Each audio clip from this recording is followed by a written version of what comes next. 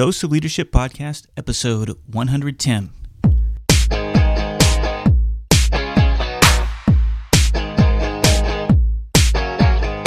Welcome to another episode of the Dose of Leadership Podcast, the show that brings you inspiring and educational interviews with today's most relevant and motivating leaders. Each episode is dedicated to highlight real-life leadership and influence experts who dedicate their lives to the pursuit of the truth, common sense, and courageous leadership. And now, here's your host, Richard Ryerson. Hey everybody, welcome to the show. This is Richard Ryerson. Thanks for tuning in to another episode. This show is brought to you by my sponsor, Audible.com. If you're like me, you like to read, but you're having trouble finding the time to squeeze in all those great books, well, Audible.com is a perfect solution. Audiobooks are great. I never thought I would like them, but I love them now. It's a great way to get caught up. I listen to get caught up on the book as I'm driving to work, if I'm exercising, any free time, working out in the yard, I can get caught up on all my reading. You can go to my website, doseofleadership.com/audible, and you can download a free audiobook. Any audiobook they have, over 100,000 titles to choose from. You can download it for free, listen to it. You can sign up for 30 days with no obligation. If you don't like it after 30 days, you can cancel your subscription. But again, it's no risk to you. Go check out doseofleadership.com/audible and make your smartphone smarter. Well, I'm absolutely thrilled to have on my show today Pat Williams. He's a Basketball Hall of Famer, currently serving as co-founder and Senior Vice President of the NBA's Orlando Magic. He's one of America's top motivational speakers, and he has addressed thousands of executives in organizations ranging from Fortune 500 companies and national associations to universities and nonprofits. Clients include Allstate, American Express, Citrix, Coca-Cola, Disney, Honeywell, IBM, and on and on and on. Quite an impressive resume. Pat, welcome to the Dose of Leadership Podcast. Richard, thank you. I'm very honored to be on with you and look forward to our visit. Yeah, and I'm looking at your bio, and I got to admit, I'm almost got exhausted reading it. You are quite the individual, my friend. I've so much to learn from you. I mean, tell us a little bit more about yourself and how you got so passionate about leadership. Well, I grew up in a home in Wilmington, Delaware, Richard. My mom and dad were leaders in the state of Delaware, even though they never talked about it. They just did it, and I saw leadership modeled, around our dining room table and in our living room in a large variety of areas that my mother and father felt passionately about. I played sports, and I was always thrust into the leadership positions, quarterback, catcher, for example, and so I was practicing leadership, even though I probably couldn't title it. But really it took off for me as I continued my career in the National Basketball Association, and I began to get called upon to speak in the corporate world, and I really didn't have anything organized and effective to say, I didn't feel. And so I had to really get my approach to leadership organized and synchronized, and I began to do that here in Orlando, 20 to 25 years ago, and one thing led to the other, and then I had some opportunities to write a number of books about leadership, and I came to the conclusion that every great leader in the history of the world, and that's a big statement, but had 7 ingredients, 7 qualities that allowed them to be leaders of excellence. And that's really where I'm coming from in my speaking and my writing and my teaching. Those 7 sides of leadership, I think, will get any leader up on top of his or her game. Can you share with us some of those 7? Well, let me do it in a verse form, Richard. 7 things one must do to be a leader, right and true. Have vision that is strong and clear. Communicate so they can hear, have people skills based in love, and character that's far above, the competence to solve and teach, and boldness that has fearless reach, a serving heart that stands close by to help, assist, and edify. And so, as we practice those 7 qualities of leadership, Richard, I think we can all improve. We can all gain strength as leaders, and I think those 7 will carry you right to the top of the leadership ladder. Oh, I love that. I love that. That was so unique how I'll have to definitely listen to that, and I'll include that in writing on the post. But that was absolutely brilliant. I love that. The couple things that really stand out that I really love that you said is about that it is about love and it's about boldness and courage, and I love those two. Those are kind of the hot topics I'm on right now. What is your concept of courage and love for that matter? Well, I talk about love, and I would pull that underneath, and there are a lot of subpoints to what I just shared here about vision, communication, people skills, character, competence, boldness, and a serving heart. I have a goodly number of subpoints, and one of them with people skills. I'm convinced that great leaders really love their people. Yeah, they care about them. They have empathy for them, and I think they love people. I think that's what separates them and really makes them unique. That's why they become memorable. I remember when Eddie Robinson was the longtime football coach at Grambling University, made this statement. He said, "You've got to coach every player as if he was going to marry your daughter." Mm-hmm. And then he said, "I don't think you can coach them right if you don't love them." Yeah. John Wooden, the legendary UCLA basketball coach, put it a little bit differently. He told his players at the start of the season, he said, I am not going to like all of you equally. He said, but I'm going to try to love all of you equally. That's how Coach Wooden put it. Yeah.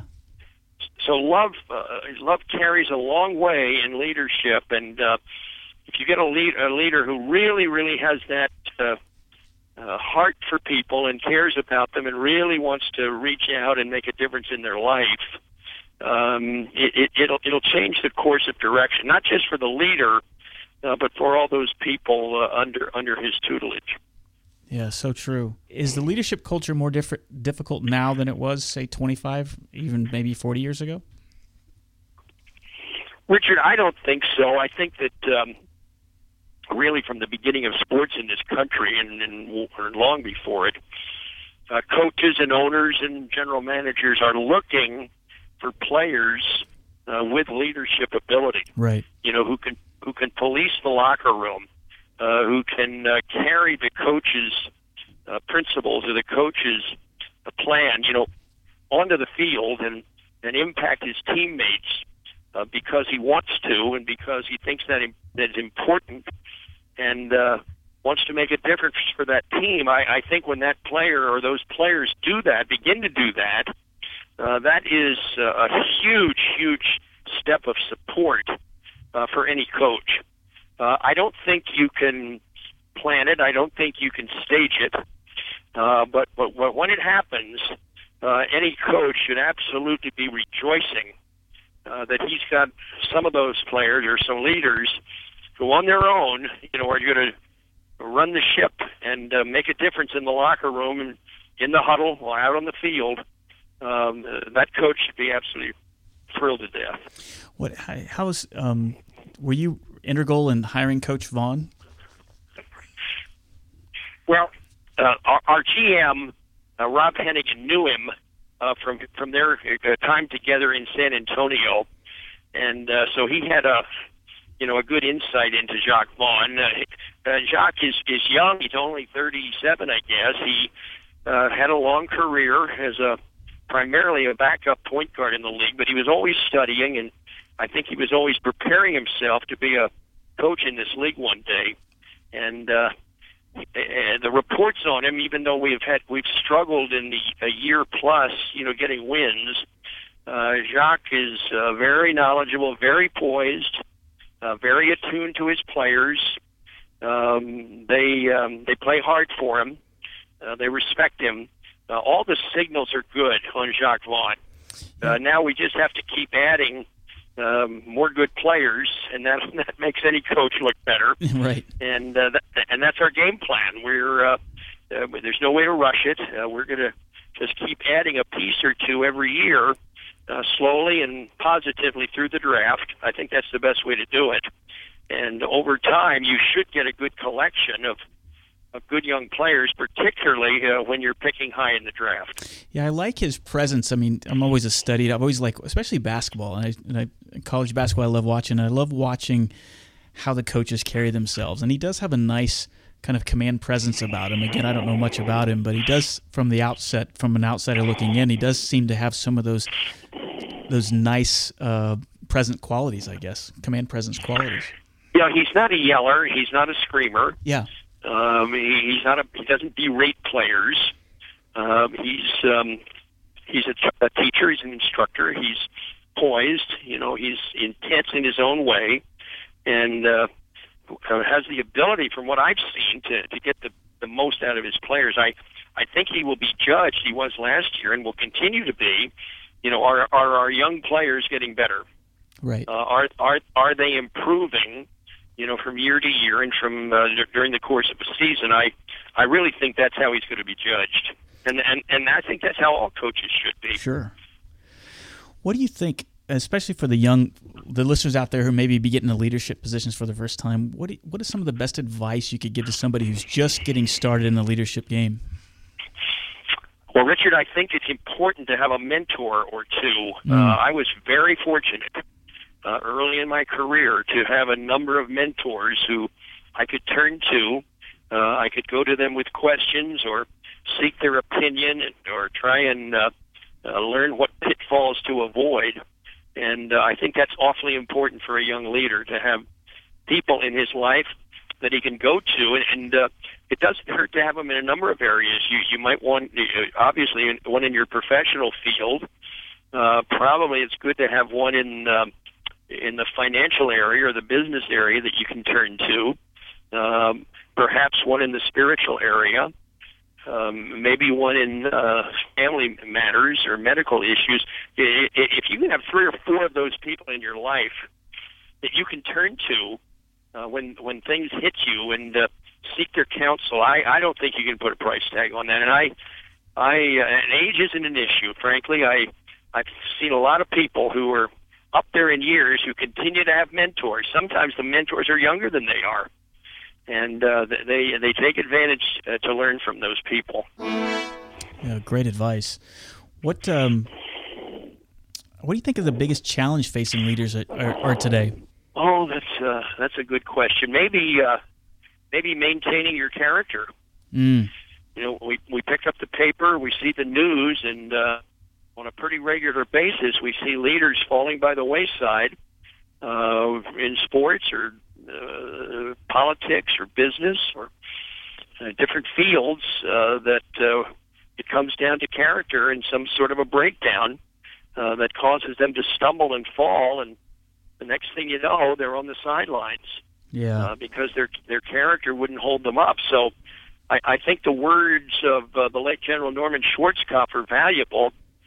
General Schwarzkopf said some years back, he said, leadership consists of 2 vital components, strategy and character. And then he said, if you have to do without one, he said, do without the strategy. Yeah. And then he made another observation. He said, I'm convinced that 95% of all leadership failures can be traced back somehow to a breakdown in character. So we can only go, Richard, as high on the leadership ladder as our character will allow us. I think it's that simple. So I think that's an area that leaders at all stages, all ages, all positions in their life have to be very, very careful with. Yeah.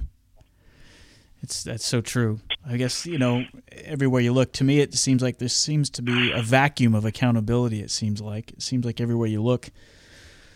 And it's because it's so refreshing and so rare when someone does take accountability for their mistakes. I mean, I don't know. I guess. Well, it's very easy for leaders to begin to believe their press clippings and start to inhale all that stuff. Let's face it, with leadership, there's some wonderful perks. Leaders are famous and they're quoted, and they get the corner office, and they get private restrooms and golf club memberships and parking privileges, and many leaders start inhaling all that. Right. and begin to think by divine right, this is all mine, and any sense of humility, tends to go out the window, and they think they're above the law, above the rules, and they can end up getting in serious trouble. Yeah. Because of that attitude, that mindset, and so leaders have to be very, very careful, and it helps to have somebody around you or people around you, to kind of keep whispering in your ear, "You're not that great." Yeah. Who is that? You're just a human being. That's right.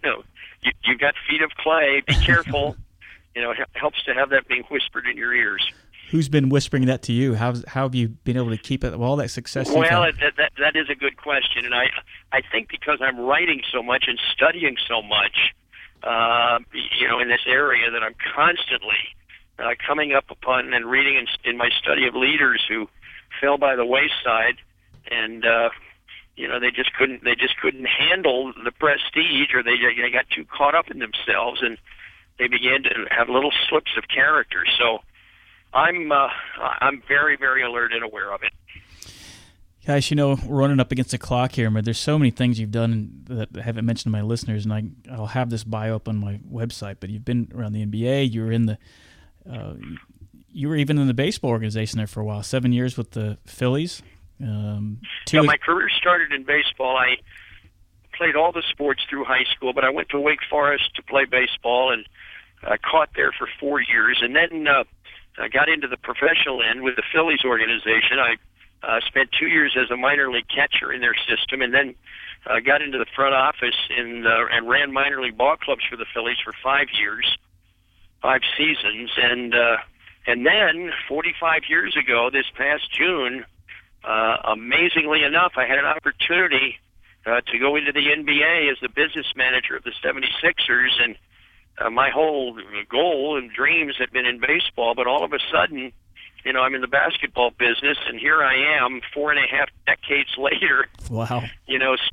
Still involved with it. So it's been an amazing run, and I've been very, very fortunate to have spent my whole adult life, in a profession that, I probably would have worked nothing for.